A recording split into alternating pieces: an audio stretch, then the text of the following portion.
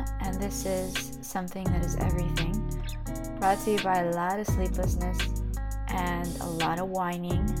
Not by me, I'm perfect, but also a really dirty house, jobs for clients that are not yet done, but will be done, but not to the best of my imagined ability.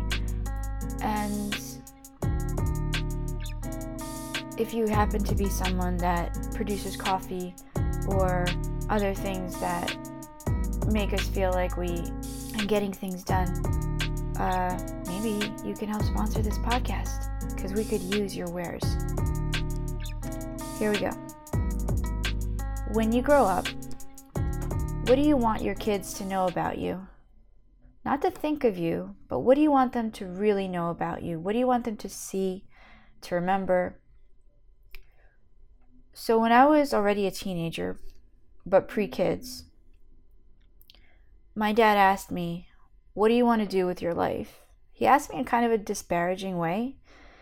He thought I had talent, but he thought it should go in a particular direction, which I didn't.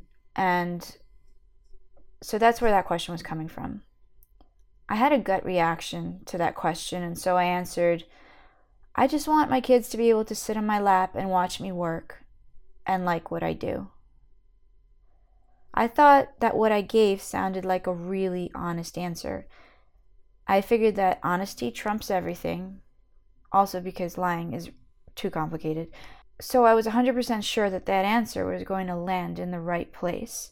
And he was going to look at me sympathetically and be like, that is so sweet and so noble, and I'm so proud of you, Anita. But no.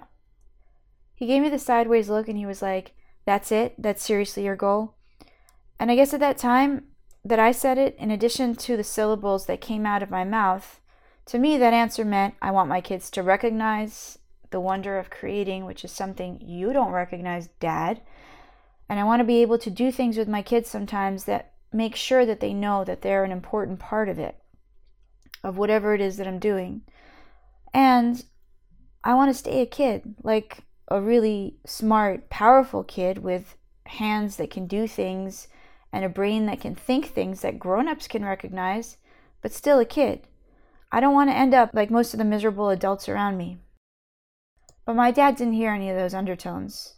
I guess what he might have wanted to hear in response to the question of what do you want to do with your life was, I want to illustrate 5 children's books and get them published by the time I'm 20, and I want to have shows in prominent galleries and invite my connected art friends to dinner at our house to discuss culture.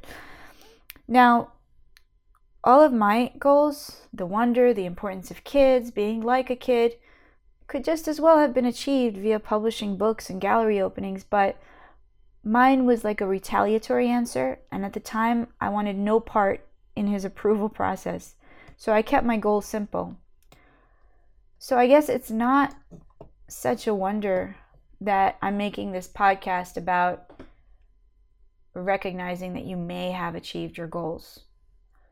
Like, you might look at me and be like, well, that was a simple goal. Congratulations, you achieved it. But my goals are not like your goals. They're complicated, and things are complicated. So please don't peddle this to me because it's not working. But yet you're listening, so just bear with me. I have 5 kids, and they've all sat on my lap at various times while I've worked. And it happened. What I said, what I wanted, really happened. But the way I ended up remembering that conversation between me and my dad was the way he understood it, and not the way I intended it. So when my kids were sitting in my lap, that it happened was completely off my radar. I didn't realize that in some ways I had what I always wanted. I think there are a lot of times when we don't realize that we're really close to what we want, and we keep chasing something that's so much further away or so unattainable that as a result we kind of always feel like failures. And maybe that's not true for you, but that was and is at times true for me. Now, like I said, my goals were simple, but what I want to point out is that a lot of times our goals are simple. It's other people's reactions to them. It's our reformatting of them based on those reactions. It's life around us that makes us forget what started it all for us. Now, even for the people that say, I want to be an artist, or I want to be in a band, or I want to be a writer, for those of us that want to do these things for something besides social prestige, we want to do them because of the feeling that it gives us. And that feeling, it's simple, and we'd recognize it anywhere, even as kids. And our kids can recognize it too. Everything else, how you do it, that's window dressing.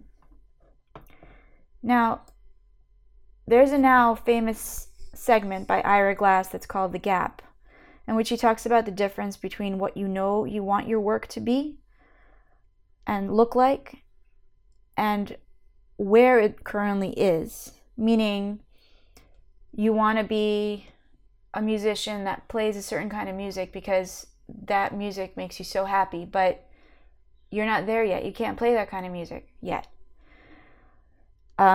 Or you want to be a writer, but you can't write the way you want to write yet, and it's not giving you those feelings that you want, or anybody else the feelings that you want to give them yet. So Ira Glass says that most people that do interesting creative work will spend years in which they know their work falls short, but because they have that feeling, he calls it their taste, they know where they want to get, and they keep trying. So point is here, no matter where you're coming from, no matter what your surrounding circumstances, keep trying. And the whole beginning of this podcast was a reminder that this pep talk is not coming from a peppy place. But you know what, right now, it doesn't matter. And it's because you're letting me talk to you that it doesn't matter. And it's because this has become my something that is everything at the moment, that I'm cool with it, and I hope you're cool with it. Point is, you can recognize that feeling. Your kids can recognize that feeling that is amazing and that will drive you forward. People other than yourself might not recognize your goals without the window dressing and the frills, but that doesn't mean you haven't accomplished or that you can't see or you can't get to the thing that you really want. And it also doesn't mean that you can't put a little hype into your aspirations and get others excited about it.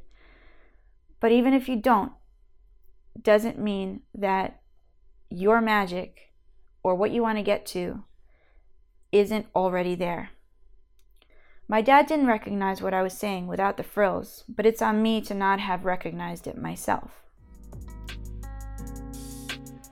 If you can introduce yourselves in the comments or reach out to me on Instagram or Facebook at Anita Sobel Works and let me know who you are. I'd love to hear from you. I'd like to know how I can be of assistance or just what we can talk about. A lot of times, it's not the advice itself that's of assistance, but it's the conversation. So please just realize that you might be very close to where you wanted to be before you had kids. Try and remember what you want them to see.